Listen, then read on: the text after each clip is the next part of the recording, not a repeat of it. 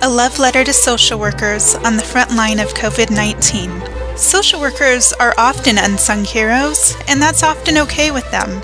They go about their work in the backgrounds of organizations that are meant to do other things, in hospitals that are meant to save lives, in schools that are meant to educate children. They work in child welfare agencies where the work is so sensitive that they avoid talking about it. In fact, most people don't even want to think about it. They hear social work and say, "Oh, I could never do that." Social workers try to show up with humility while giving their best help to people who are the most vulnerable. Before I became a social work professor, I did casework in hospitals, child welfare agencies, crisis hotlines, and in the Veterans Administration.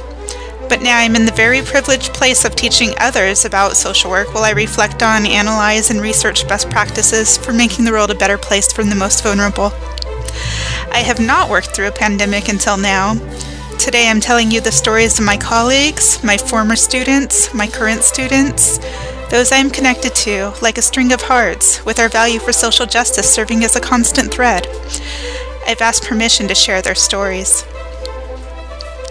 One social worker I hear from is in her first semester of graduate school and is stationed in the emergency room of a New York City hospital at ground zero of the pandemic. Her normally bright affect is absent. I can see the exhaustion on her face and hear it in the pauses of her voice.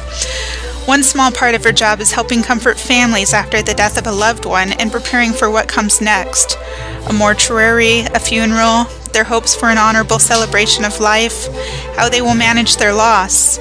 Now she's not sure about the procedure. Things change every day. The mortuaries are full. How will they gather the remains? It's not clear. She will figure it out. In some local hospitals, refrigerator trucks hold the overflow of remains of those lost to COVID-19. People say goodbye to dying loved ones through glass windows, using walkie-talkies to avoid contamination. All this adds to the weight of the grief in this crisis. Like most social workers, she absorbs some of that grief. In normal times, she would process it with colleagues and supervisors, use self-care strategies, but there's no time for that right now. The sadness sits with her. She is not only experiencing loss alongside her patients, she is not only afraid to bring home the virus, she is afraid to bring home the pain of patients and their families that she has collected all day long. She is afraid she will pass that on to her young child and her husband. She shares with me that someday she gets home, and within the hour she is called back. Someone didn't make it to their shift. More coverage is needed. She can hardly say no. I get an instant message from another social work friend and ask her how she's doing. She spends her workdays between two group homes. Each houses 25 vulnerable men with difficulties stemming from substance abuse. They thrive on structure. Some are recently released from prison. But nothing is normal right now. The outings they usually go on, from walks in the park to grocery trips to in-person recovery meetings, are all on hold.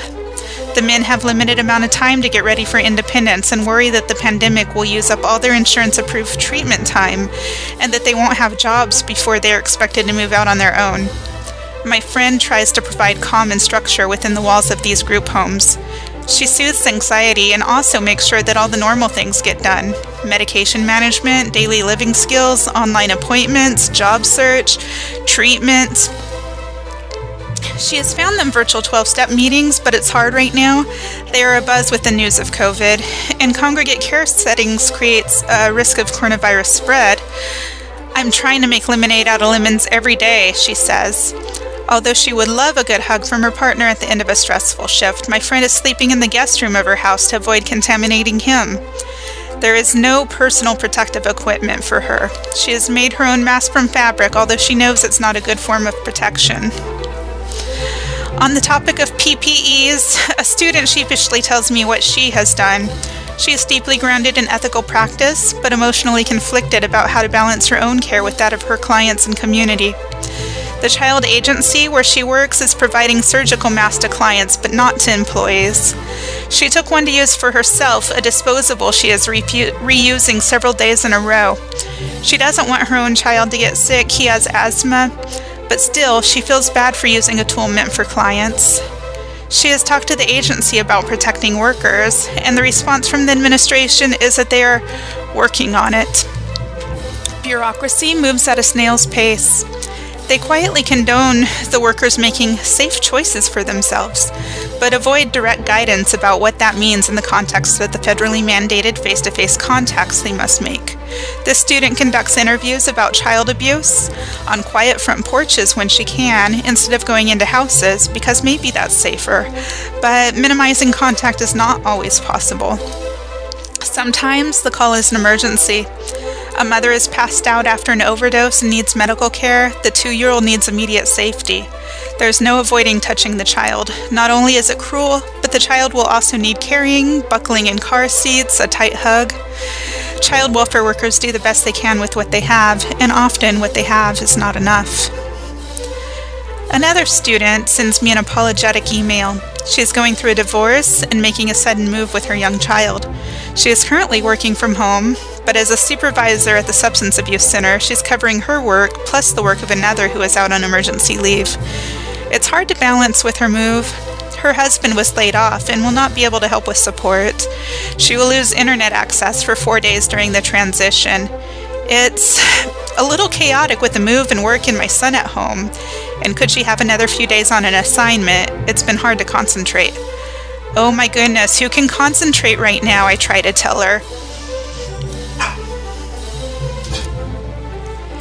Oh my goodness, who can concentrate right now, I try to tell her, while the real messiness of real life continues for each of the social workers as they provide invaluable services to their communities. I hear from another social worker, a student in a rehabilitation care agency, the kind we see on the news where outbreaks spread like wildfires and cause a string of deaths. They've closed down visits even though visits are exactly the thing that sustains hope for residents in her facility. She's taken it upon herself to rally the team and find iPads to set up video visits for the group of folks who often have limited technology skills. She's not sure how it will work. She's not sure if it will work. She's building the road as she drives down it. She tells me that many of the medical staff end up in the social work office since all this has started, a place they know that people will hold space for all their grief. Social workers are not afraid of grief. Holding space is just a thing social workers do. It means you can show up here with all the messy feelings. We won't try to fix you or tell you not to cry or that you shouldn't feel that way. You can say the things that are not safe to say in other spaces. We will hold your words with confidence. And just as important, we will not judge you for saying them. We know that feelings are complicated and that they come in waves, that sometimes we just need someone to be with us in our messy feelings. We are holding space for a lot of people right now.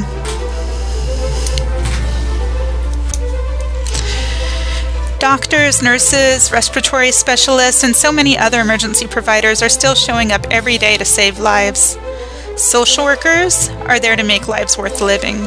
They provide hope in the midst of loss, find resources for those who have none. Once the doctors rush out of the room, social workers sit with someone for an hour to conduct an assessment of their psychosocial histories. Do they have anyone at home who will help? Will they be able to climb the stairs in their entryway? Are they having thoughts of suicide? And if so, can we talk about the guns in the house? They have all the hard conversations and try to leave the person with a sense of hope that things can and will get better. As the pandemic winds down and hospital admissions return to normal, social workers will continue to pick up the pieces related to the domestic violence and child abuse that spikes during this kind of crisis. About 40% of social workers are employed with government agencies as vital members of public safety net programs. Social workers will work with those who have fallen into depression and substance abuse. They will facilitate grief groups and individual therapy for the multiple kinds of losses experienced, such as jobs, partners, parents, graduation ceremonies, and more. They will help children readjust to school after an extended absence, in some cases spent in chaotic environments. They will help agencies rethink policies and practices, collect and analyze data, and conduct community assessments so that we are better prepared for the next time this happens. They will lead conversations about how agencies can provide trauma-informed care in the face of widespread community trauma. Wise agencies will have a social worker at their tables during strategic planning to help think through the disparate Wise agencies will have a social worker at their tables during this strategic planning to help think through the disparate impacts of the pandemic and how to do better at assuring equitable outcomes for vulnerable populations. As a fast-growing occupational path, social workers provide the majority of mental health services in our country and will be a vital part of our recovery. And yet, social workers are often the last in line for PPEs, for extra resources, for accolades. They are missing from the memes that say that we should forgive all student loans, give raises to all the medical professionals when this is over, despite the fact that they are paid among the lowest of the essential health professionals. Still, they come up with resources out of nowhere through a search of their electronic Rolodex of community agencies and personal contacts with whom they've nurtured relationships for a time just like this. You need iPads, you need a motel room, a bus voucher, you need a list of people to call in an emergency, a drug rehab that's still accepting admissions. You need someone to talk to about the thing that just happened that nobody else believes. Those are the things that social workers do. They are unsung heroes, and this is the reason for my love letter to social workers. If you know one, add them to the list of heroes of the pandemic, and please thank them for their miraculous work from 6 feet away.